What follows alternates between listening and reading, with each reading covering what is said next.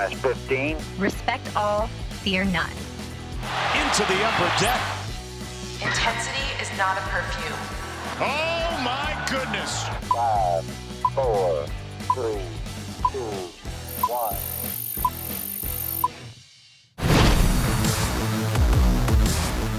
From inside the warehouse at Oriole Park at Camden Yards, it is the Masson All Access podcast.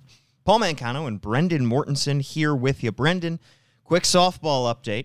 We are still totally defeated. Yep. Have not yet won a game. No, we have not. But we stormed back in an incredible rally. I believe we were down 8-1. We were. Headed into the sixth and final inning in our most recent game. Second game of a doubleheader. We're one person short. So we're playing with 8 in the field, which means no right fielder. So we're already at a disadvantage.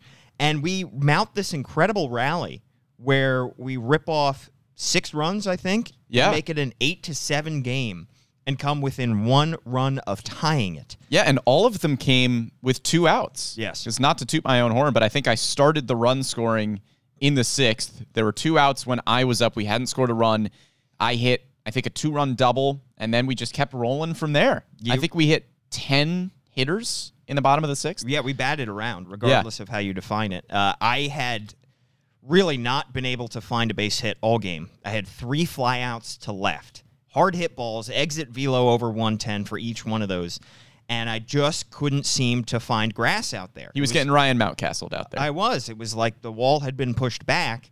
And then I change up my walk-up song. Last minute decision, I turn to the team captain. I say, "Give me Life is a Highway." Just off the top of the dome. Don't know where it came from. Don't even like that song particularly much. And he plays it. And what do you know? I drill a single up the middle. I turn and I point to Tim Leonard, our producer, in the dugout. He's losing his mind. It was a perfect recreation of that.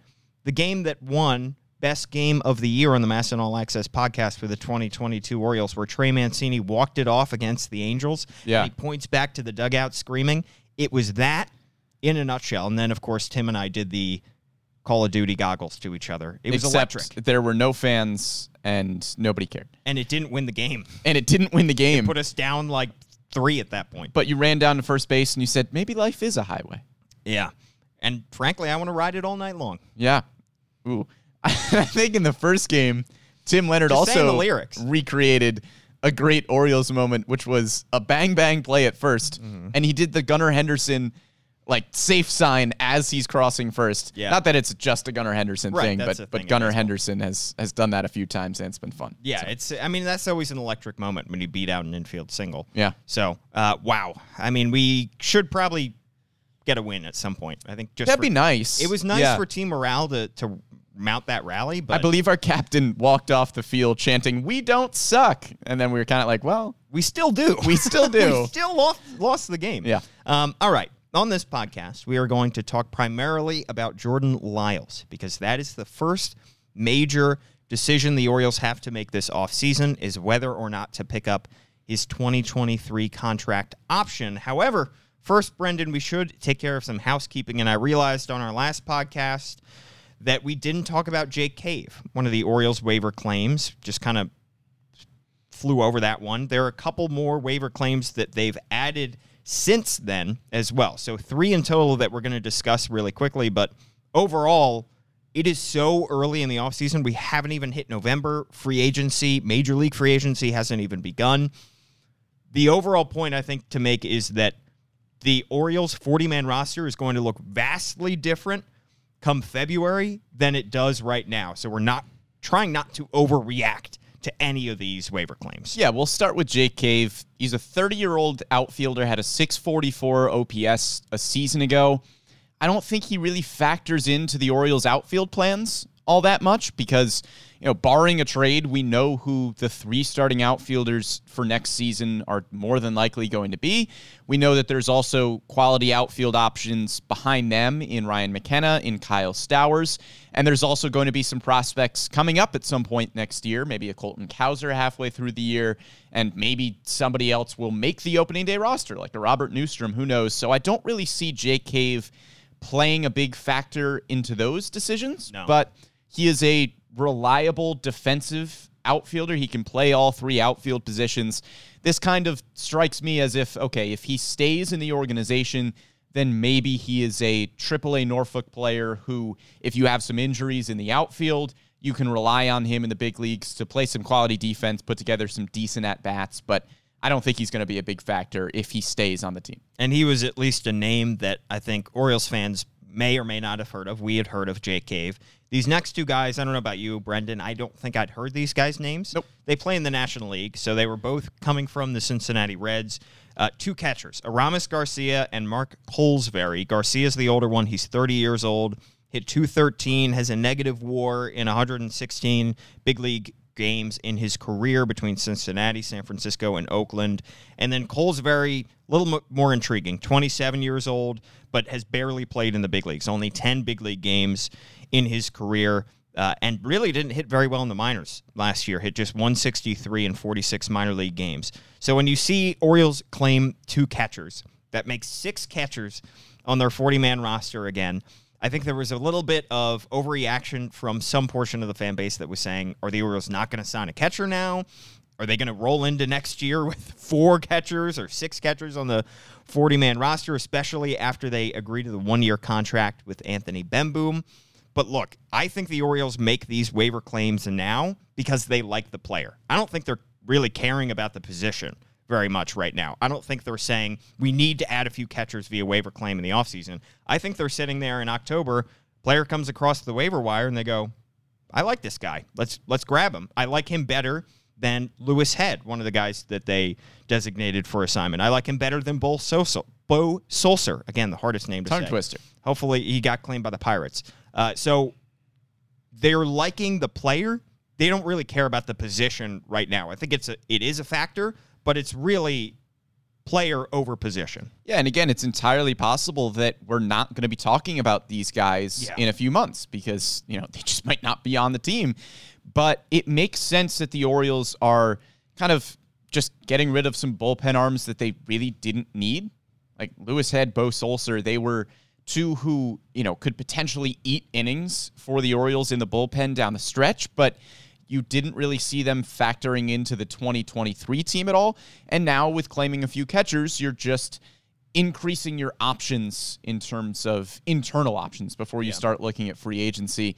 I think the Orioles are still going to go after a free agent backup catcher, but they also just signed one today as well. Yes. Not a free agent, but a free agent, in Bemboom. Right. So that is at least a backup option, I think. It is putting a baseline, a floor for, we know this guy can play in the big leagues. He did it for us very briefly last year. But still, I think they are going to address the position in free agency. But Brendan, you mentioned these guys may not even make the team. And that's something that, remember a couple off seasons ago, the Orioles claimed Yolmer Sanchez. And then he made it through all of the winter with the team, stuck on the 40-man roster. They didn't designate him for assignment until pretty much right before opening day.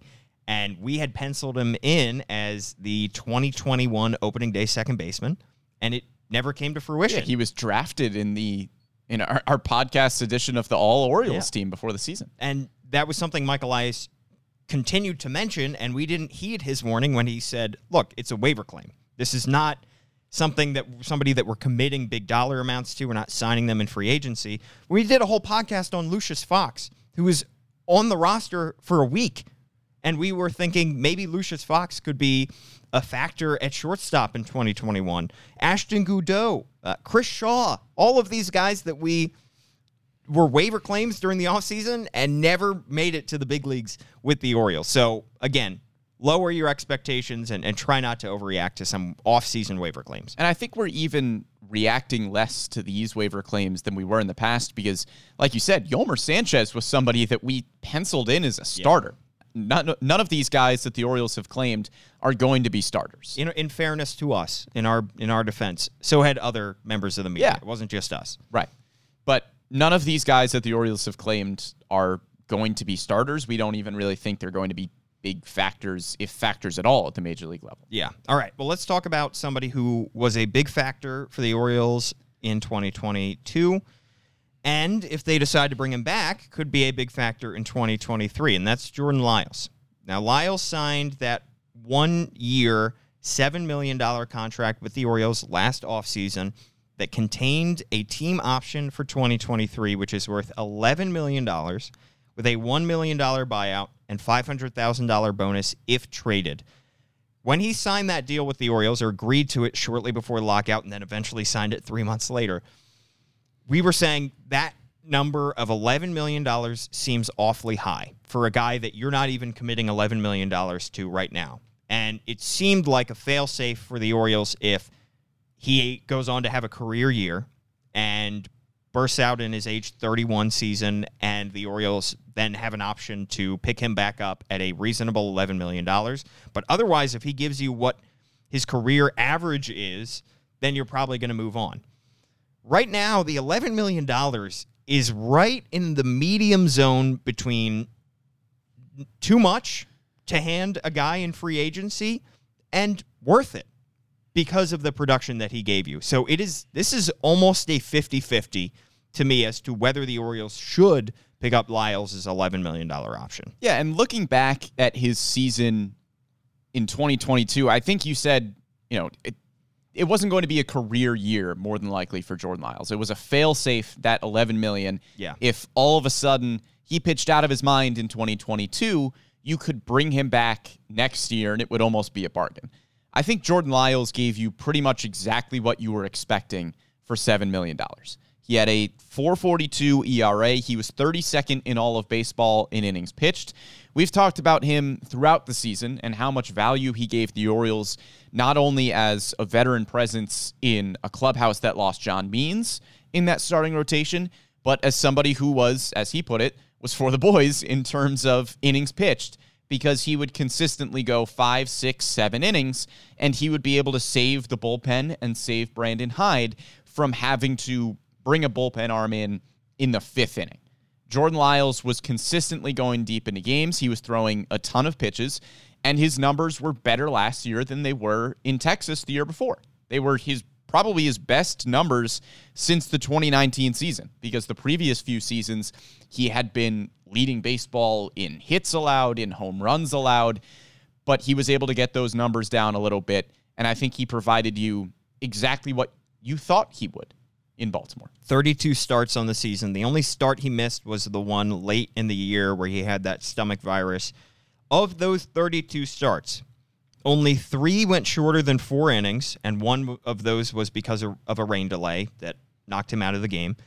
And his average start was 5 2/3 innings. So 13 quality starts of those 32, which is tied for 47th in baseball. It's not a whole lot in terms of 13, but that's more than, I think, the conglomerate of Mike Baumann, of Zach Lowther, of Alexander Wells, guys that would have taken that spot otherwise would have given you.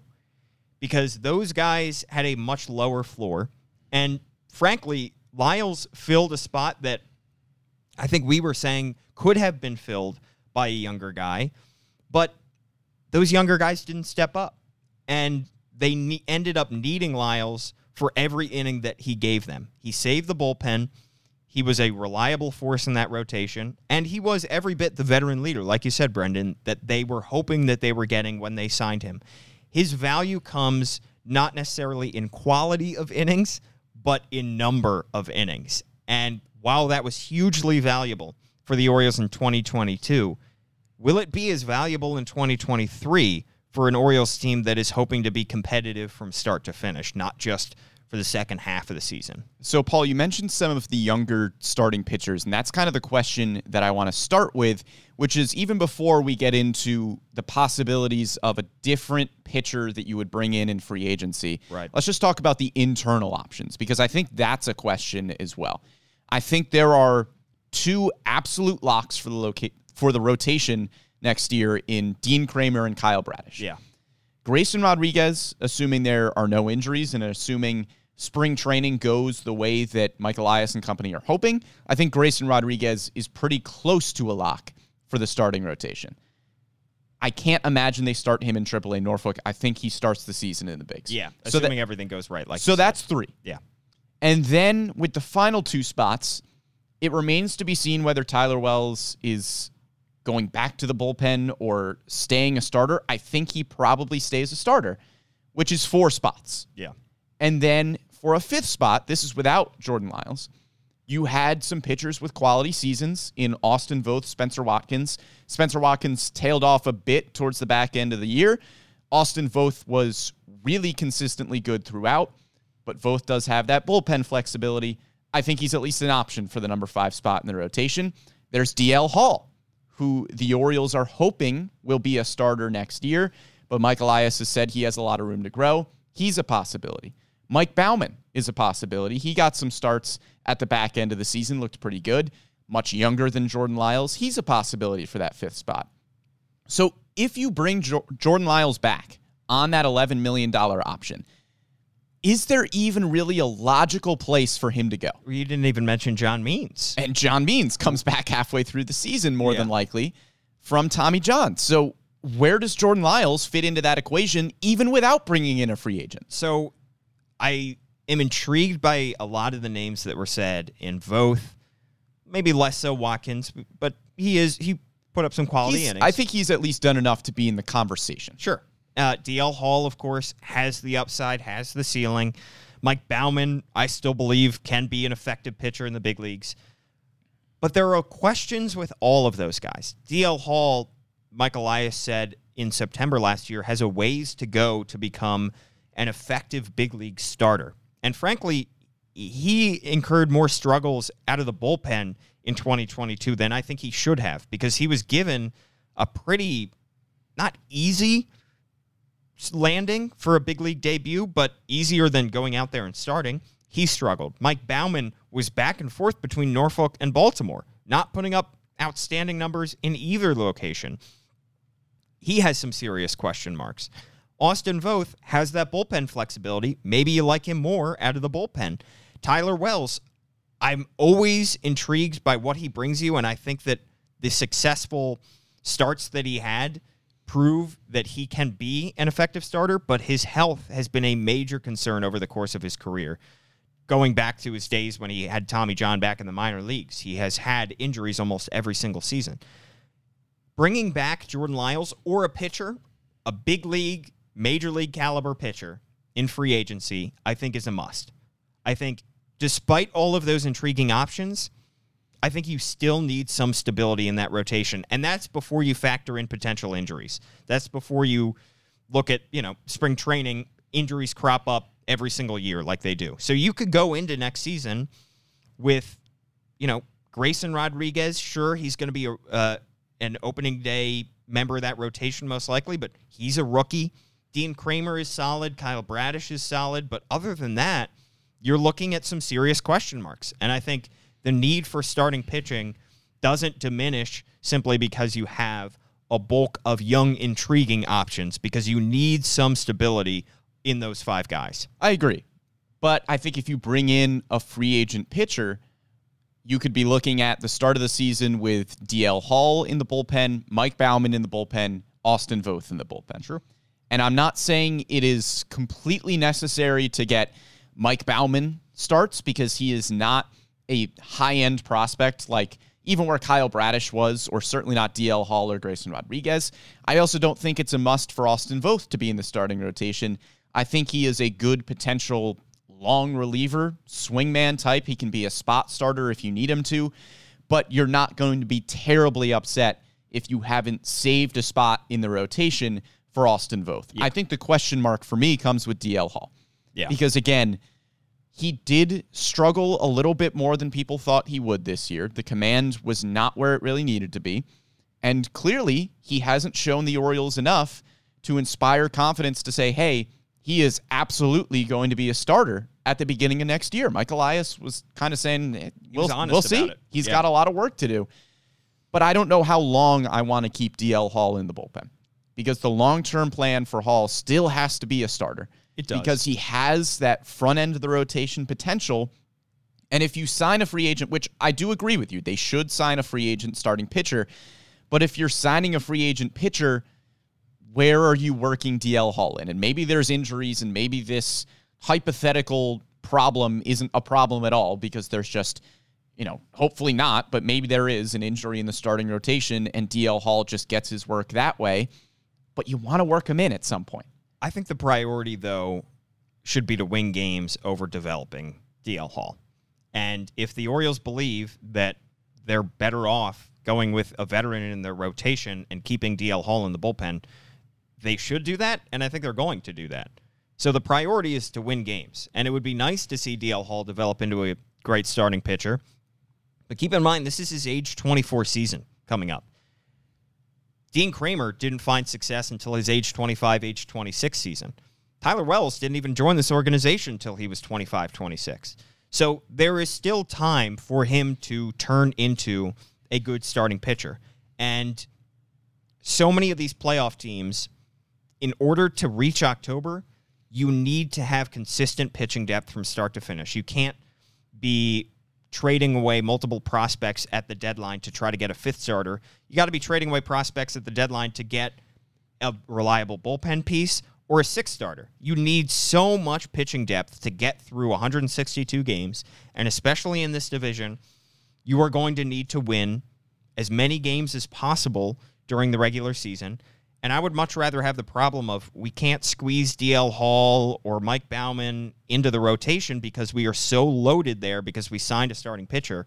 I'd much rather have that problem than, well, we don't have enough guys that can give us quality starts on a weekly basis. And we need to go out and trade for somebody in July just to get us through the course of the season. Yeah, good problems to have. And, of course, there's no saying that Austin Voth will be able to repeat the great season we saw last year because he's had struggles in the past in Washington. And, hopefully this year with the O's wasn't a fluke and Baltimore has been able to figure out some things with Voth that just flat out work. And he is a different starting pitcher, but you never know. Yeah. He could go back to kind of some old bad habits. You don't know how Spencer Watkins might hold up. Like you said, Tyler Wells has some injury concerns. So I agree with you that I think the Orioles should sign a free agent starting pitcher. But of course, the question is, who is that going to be? Is that Jordan Lyles for $11 million? Or could you get somebody else with that $11 million? Could you increase the payroll a little bit? Look for a starter in the $15 to $20 million range. I think the question is not should they sign a free agent pitcher, but how should you spend that money? Yeah, we are going to talk free agency preview next week. So next week, we'll really get into the names that are out there right now. But I am seeing some comments as to who the Orioles should sign. People are saying sign an ace, sign Carlos Rodon. There are a couple aces that are set to hit the market. Rodon, I think, fits into that category.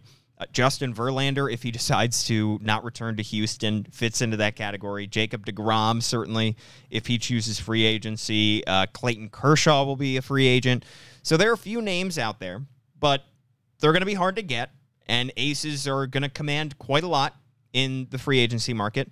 But the Orioles could also try to upgrade if they don't get one of those four guys in free agency. They could try to use that $11 million and add another $11 million, go get a $22 million pitcher. Right. There are a couple guys out there. I mean, not to get too deep into the names, but Carlos Carrasco is going to be out there. Tyler Anderson, who's coming off a very good year, is going to be out there.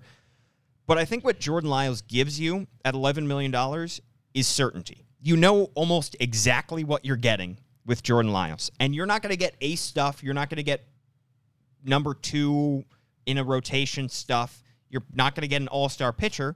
You're going to get a lot of innings, and you're going to get about a 4.50 ERA. And that, to some teams, is more valuable than somebody like a Tyler Anderson, who, yes, he's coming off an outstanding year, but you don't know if that's going to be him every single season or if this was a fluke. For some of these guys, Carrasco or somebody else who has had times they've missed significant time over the course of their career, or guys that have had injury concern, Lyles has been very durable. And again, the ceiling isn't as high, but the floor is very high. And so Lyles' value, that $11 million, you say, $11 million for a guy who has a 4.50 ERA, that doesn't quite make sense. But it's because he's giving you that every single season, and he's giving you 32 starts a year with a ton of innings. So, yes, he may not ever reach an all-star game, but he is a stable force in a rotation. And I think when you look at the free agent starting pitchers that would command around $11 million, it's probably a group that includes names like you mentioned, Tyler Anderson, Sean Manaea, Andrew Heaney, Michael Wacha. I wouldn't really be thrilled with any of those starting pitchers over Jordan Lyles. Right. Because like you said, you know what Lyles gives you. And also, there's something to be said for the fact that he was already in the organization. The pitching coaches have already started to work with him. So I don't really think it makes sense to not sign Jordan Lyles for $11 million and then go sign an Andrew Heaney for 12. Yeah, he's more of a variability. He's more of an unknown quantity when you go out and get somebody outside the organization. So my question becomes, do you sign Jordan Lyles for $11 million, or do you look to upgrade the starting rotation a little bit more? Rather than going after a number 3 or a number 4 starter, do you go after somebody who could be a number 2 starter? Right. In the 15 to 20 million range. Some names that I found that I'm just guessing would command around that price value: Jameson Taillon, Taijuan Walker, Chris Bassett, Noah Syndergaard, Nathan Eovaldi are some names that I just tossed around as maybe they get 15 to 20 million. Right. I think that's the question. Right. I don't know if the Orioles are in the running for a Carlos Rodon, for a Justin Verlander, somebody that they'd have to pay over $30 million. They certainly could, and it would make sense to go get a Rodon if you just want an ace for the next 5-6 seasons. But if the Orioles aren't looking to totally break the bank on a starting pitcher because they're looking elsewhere in terms of their contract talks, maybe you go after a number 2, number 3 starter that's a little bit more expensive than Jordan Lyles, but still gives you an upgrade to the starting rotation. Some of those names you mentioned, again, I was even thinking of variability. I'm thinking Noah Syndergaard has had significant injuries over the course of his career, and the Orioles have to be convinced that guy is worth an extra $4 or $5 million. That's why he's not getting 30 a season. Exactly. And that's why he's probably getting a short-term deal as opposed to a long-term deal. I look back at the deal the Orioles gave Alex Cobb several years ago before the 2018 season. That's exactly what you don't want to happen. Somebody who has had ace stuff, has been an all-star caliber pitcher over the course of his career, but had significant injury concerns and had a low floor, and they gave him $40 million guaranteed. That's something you can't afford to happen with this team right now. You need more of a sure thing. And timing of this is going to be fascinating because it's not like Lyles is just sitting out there for $11 million. They have an option that they have to decide upon by 4 days after the World Series concludes.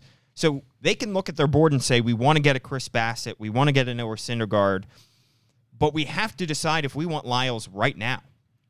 And they can't assume that they're going to get Bassett or they're going to get Syndergaard or what were some of the other names you mentioned there? Jameson Taillon, Nathan Eovaldi. What if they get priced out of all of those guys and they decline Lyles' option, he signs with another team, and all of those guys suddenly disappear and the market dries up? And they go, well, we missed the boat on all of those guys. We've got to overpay for somebody now who is in the lower tier.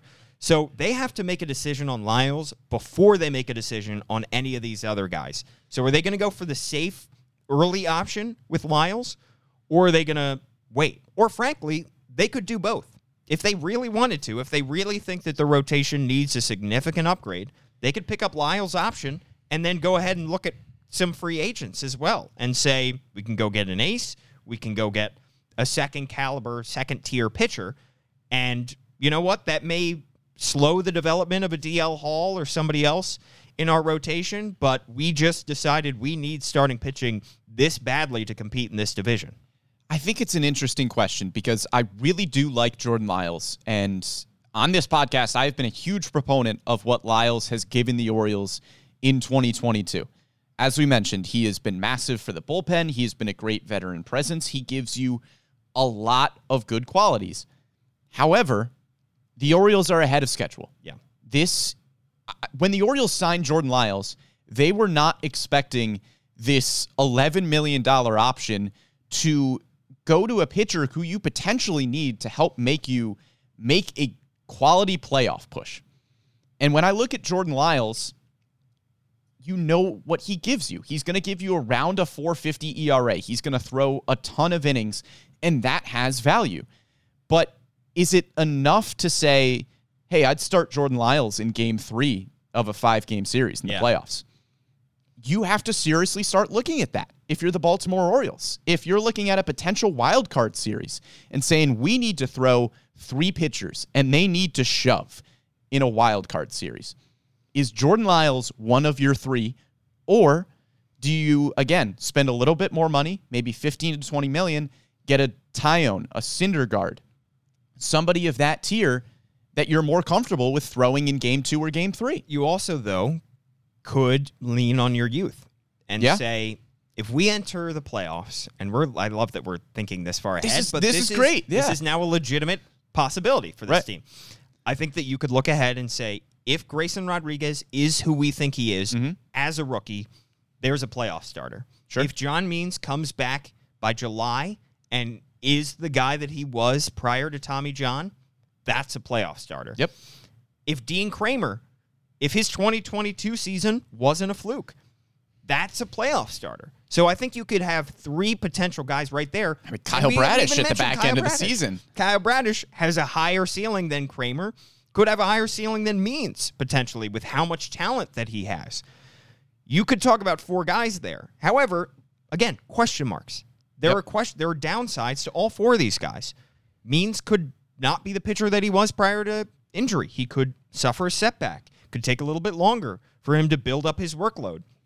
Grayson Rodriguez, we know that we've seen rookie starters struggle in this league. What if he has a 5 ERA come September and he shows flashes, but he looks every bit 22, 23 years old that other starters have looked? So there are no certainties right now in this rotation. Very few certainties, I'd say. So do you really want to roll the dice on the youth that you have right now and say, we think that we can get to the postseason and maybe win a postseason series with the guys that we already have? And then, you know what? We have Lyles as a backup. If one of those guys doesn't work out, we can start Jordan Lyles in game 3 and be okay with it. Not feel great, but be okay with it. But again, if one of those guys doesn't work out, you could start Jameson Taillon in game 3. Right. You could start Noah Syndergaard in game 3. If you're confident you can sign them. Right. It's a hard question because I think if there is a $2 or $3 or $4 million gap between Jordan Lyles, I'm going to keep saying Syndergaard. That's the one name out of the group that we're just going to use as the example here. Sure. If you can sign Jordan Lyles for $11 million, or you can sign Noah Syndergaard to a 2-year, $30 million deal, and there's only a $4 million difference in that annual value, I say go Syndergaard. But as you said, it is safer to sign Jordan Lyles to $11 million, and then as you said, what if he gets into free agency, there's a bidding war for these guys, and all of a sudden Syndergaard goes for $22 million rather than $15? Yeah. That's a huge difference. Right. Also, it's hard to say. And again, Syndergaard is a good example because he shows he is the highest risk, highest reward, I think, option on the market. He missed, 2 full seasons? Yeah. With injury, and the Phillies have really barely used him as a starter during this postseason run. So he is the exact opposite of a Jordan Lyles, to use an example.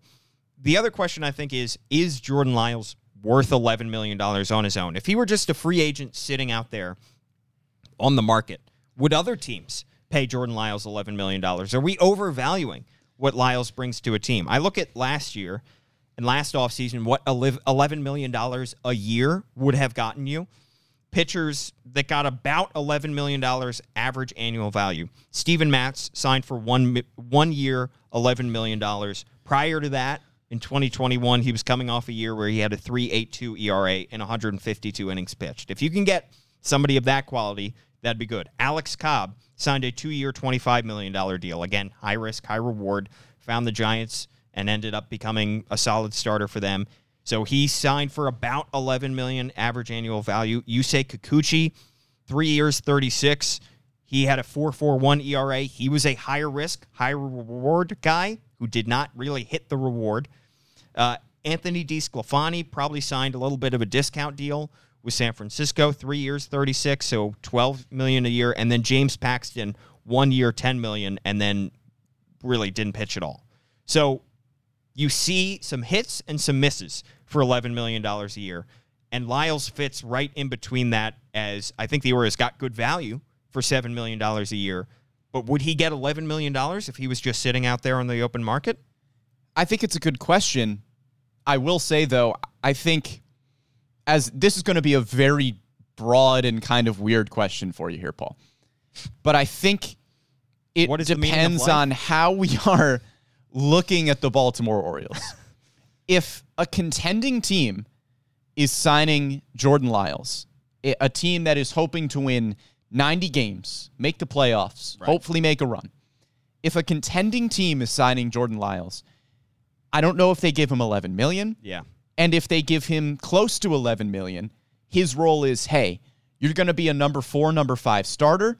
We need you to stay healthy. We need you to eat innings, but you're not going to be one of the high-end starters in this rotation. We're not going to give you high-leverage playoff games. You're going to do what we need you to do in the regular season, which is eat innings. And if we get to the playoffs, probably won't start games. Maybe you'll come out of the bullpen. But we're not signing you to be a number 2, number 3. So how are we viewing the Baltimore Orioles here in this offseason, I think is the question. Are we viewing them as a team that is going to be, again, hovering around 500, winning 80, 85 games? Or are we viewing them as a team that is trying to make a push, trying to win 90-plus games, make the playoffs, make a run? Because I think if you're viewing them as the latter, then Jordan Lyles is almost a little too safe. Almost a little too safe, I would say. But still gives you value. And maybe there's a team out there that thinks that they can do to Jordan Lyles what the Dodgers did to Tyler Anderson. Sure. The Dodgers last year... Andrew Heaney, same thing. Andrew Heaney signed Tyler Anderson for 1 year, $8 million, turned him into an all-star this past year. 2.73 ERA, and literally almost the exact terms for Jordan Lyles' deal. I don't think Anderson had any options in his contract, but it was almost the same for the first year. $7 million for Lyles, $8 million for Anderson. Maybe there's a team out there that thinks we can do the same thing with Jordan Lyles. We see something in there. But frankly, I think the Orioles squeezed everything that can be squeezed out of Lyles out of him. Again, I'm not looking at the advanced numbers that teams are privy to that we are not. So maybe there is some kind of gem that is flying under the radar in terms of his analytical numbers. But I think the Orioles squeezed just about as much as you can get out of Jordan Lyles out of Jordan Lyles. And if there's a team that would inspire confidence as a Dodgers or a Rays would to sign a veteran and say, hey, let's get the most out of this guy and try to turn him into a different pitcher, I would say if there's a handful of teams in the bigs that can do it, the Orioles are probably one of them. They are. Given the track record that we've seen, especially from this year, with a guy like Austin Voth. Yeah. I mean, he came over from Washington and turned into a completely different starter. Yeah. So I think if there was something with Jordan Lyles that was kind of, under the covers, ready to be unlocked, the Orioles were probably going to find it. But again, that brings up that, goes back to your point about, is he too safe? Is Lyles too safe for the Orioles? And I think people were looking at the Tyler Anderson deal for the Dodgers and saying, is that too safe? Tyler Anderson, that's not an upgrade to your rotation. $8 million, why are you just throwing away money on somebody that's going to give you a 4.50 ERA and then he was an all-star? But I will say, I don't know as much about the Dodgers as I know about the Orioles, but I think when that signing was made, the idea was you signed a Tyler Anderson or an Andrew Heaney and said, okay, if there's injuries, which there were for the Dodgers, there were a lot of injuries, Walker Buehler, Dustin May. Yep. They didn't have all of the starters they were hoping to this year. And so the Dodgers signed some safe veterans and said, okay, if you need to be a number 4, number 5, you can get in there. I don't think that's how the Orioles are viewing Jordan Lyles, or at least not how we're talking about him right now as somebody who is a safe 4 or 5 if you need him. If the Orioles re-sign Jordan Lyles, he's probably consistently in your rotation, and he's a number 3, number 4. But if everything hits, if everything works out, and everybody stays healthy, maybe in August he's not. This is true. Maybe in August you have a rotation of Grayson Rodriguez, John Means, Kyle Bradish, Dean Kramer, DL Hall, and Jordan Lyles is your break glass in case of emergency starter. Sure. / long man out of the bullpen, which, again, good problem to have. Yeah. So I think that the Dodgers I'm not saying Tyler Anderson's the reason they won 111 games, but having that pitching depth is the reason that they were able to go from start to finish and be one of the best teams ever. Yeah, and they won on the margins. Yes. That's something we've always talked about with the Orioles is, yeah, the big signings will come and you need to hit on those. But the Dodgers were successful in part this year, as you mentioned, because of guys like Andrew Heaney, because of Tyler Anderson, because of guys that filled in like Trace Thompson. That's winning on the margins, finding quality players without giving out big contracts. But I think the Orioles need to be a little bit more aggressive. They're in the AL East. There is a distinct possibility that 4 AL East teams make the playoffs next year. Yeah. That's how good this division is. I mean, the Red Sox could spend money and bounce back. They're always a threat. And 3 AL East teams made the playoffs this year. Yeah. And they could all very well make... And like the Yankees will probably have money to spend because they always do. Yeah. The Blue Jays have been consistently aggressive in free agency, and the Tampa Bay Rays are the Tampa Bay Rays. Yeah. And I think if you're the Orioles... And frankly, there's reason to believe the Red Sox could be better next year. Yeah, they have money to spend as well. Yeah. They could go get guys, and their pitching rotation was incredibly hurt this Yeah. year. They'll have guys coming back. So my point there is that you need to kind of play with the hand you're dealt. And the hand they're dealt is the AL East, which is incredibly competitive. And you know what Jordan Lyles is giving you, which is like a 4.50 ERA. Not that I'm really looking at pitcher wins, but he was 12-11 this year. I know it's not a pitcher stat, but that's probably what he's going to give you, around a 500 record in games that he starts. Yeah. I think you need to spend a little bit more money, be a little bit more aggressive. I know it's a risk going after somebody that you're hoping is in the $15 to $20 million range. I think that's what I'd do. So I was going to ask you, and that kind of answered the question. Yeah. If you were Mike Elias, 4 days after the World Series ends, are you saying yes or no to the Jordan Lyles option?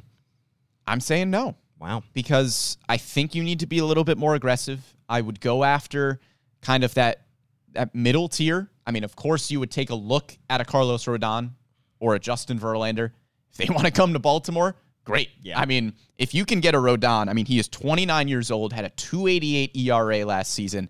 I think it's at least a possibility that the Orioles try to shell out the money for Rodon, but that's going to be a lot of money. Just imagine a playoff wild card series where the Orioles are throwing Rodon, Grayrod, Means.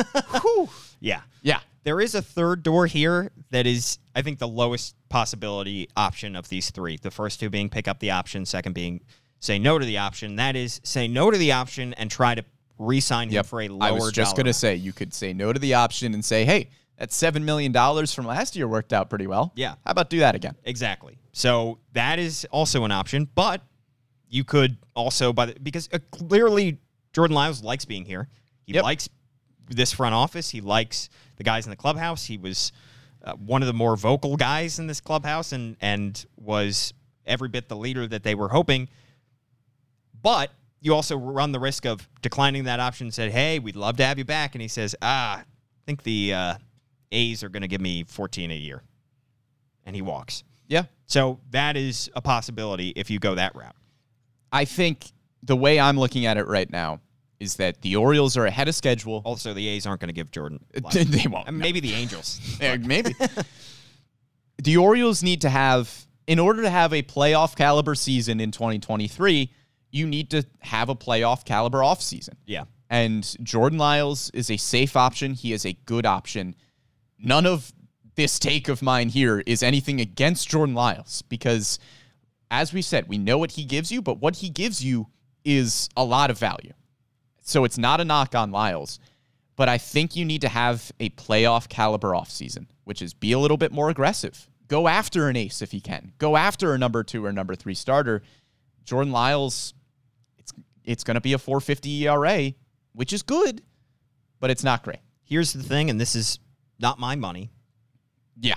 So, we're talking about all these, would you pay so-and-so X amount? And again, this is not our money that we're paying here, so we're just throwing out fake dollar And we're amounts. also guesstimating on these we have dollar no amounts. idea. I mean, Noah Syndergaard could get $25 million a year. We have no idea. We're guessing.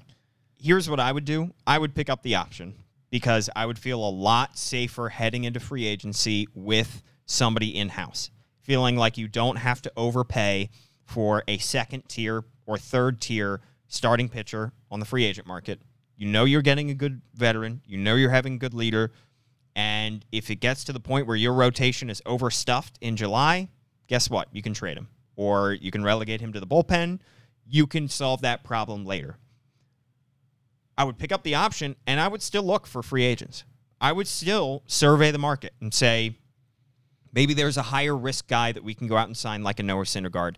And we have Jordan Lyles already in this rotation. So if Syndergaard doesn't work out, if he gets hurt, or if we sign a higher risk guy in free agency and he really struggles, we have a little bit more safety. So I would try to do both. I would try to have my cake and eat it too. I would try to pick up Jordan Lyles and still sign a higher risk second tier free agent. Probably won't have money for Lyles and Rodon and maybe a bat, but maybe you have money for Lyles and Syndergaard and a bat. So that's what I would do. What do you think the Orioles will do? I think they'll pick up the option. I think, as you mentioned, he is a safe in-house possibility for the starting rotation. And honestly, I think if they don't pick up the option, I think that third door possibility that you mentioned doesn't have a low % chance of happening. I think it's pretty plausible that the Orioles would say, hey, we're not going to give you $11 million. We think that $7 million price tag was right around where you're going to get in free agency elsewhere. Yeah. How about you just come get it with us? Because we loved having you here. Jordan Lyles, as you mentioned, loved being in Baltimore. He said he'd like to come back. So maybe the Orioles just say, hey, we'll give you $7.5 million, $8 million. Come back right around that number. We save a few million on the margins, and we go sign a backup catcher with a couple extra million, or we sign a utility infielder with a couple extra million. I think it's entirely possible that if they don't pick up this option, Jordan Lyles is still on this team, and the Orioles are just closer to what he would get elsewhere. Yeah, I really don't feel confident either way. This is a toss-up for me. I think it's 55-45 that they do pick up his option, but again, it's close. Yeah. It is close. And we know about Mike Elias, and this is a smart decision-maker thing to do, which is to wait as long as you have to make the decision. Nobody's forcing your hand to make this decision early. You don't have to make it right now or before the World Series.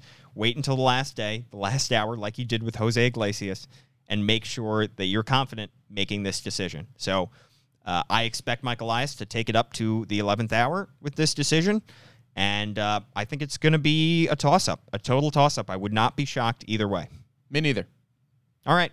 Well, we are going to dive headfirst into free agency next week. We're going to do our free agency preview and then the long-awaited free agency bracket the week after that. So all these names, these hypothetical names, will be on our board, I think. We're going to have probably our 4 categories. We like to go with the 4 regions and a bracket. And we'll tease it next week, but I think we're looking at backup catcher. I think we're looking at starting pitcher. I think we're looking at other position players, as in first base, outfield, DH. Not a position player, but, a bat. Mostly bat first. And then we're looking at middle infielder as the 4 regions to determine who the Orioles might sign. And I will say, we do joke around with our guesses a lot on the Masson All Access podcast, but to pump our own tires a little bit here, Paul, we did correctly predict 2 free agency signings. We had our final 4, and 2 of the names in our final 4 were players that the Orioles ended up signing in Robinson Chirinos and Matt Harvey. Robinson Chirinos made it to the finals, didn't win the finals, even though I would have liked him to. You're a little bitter.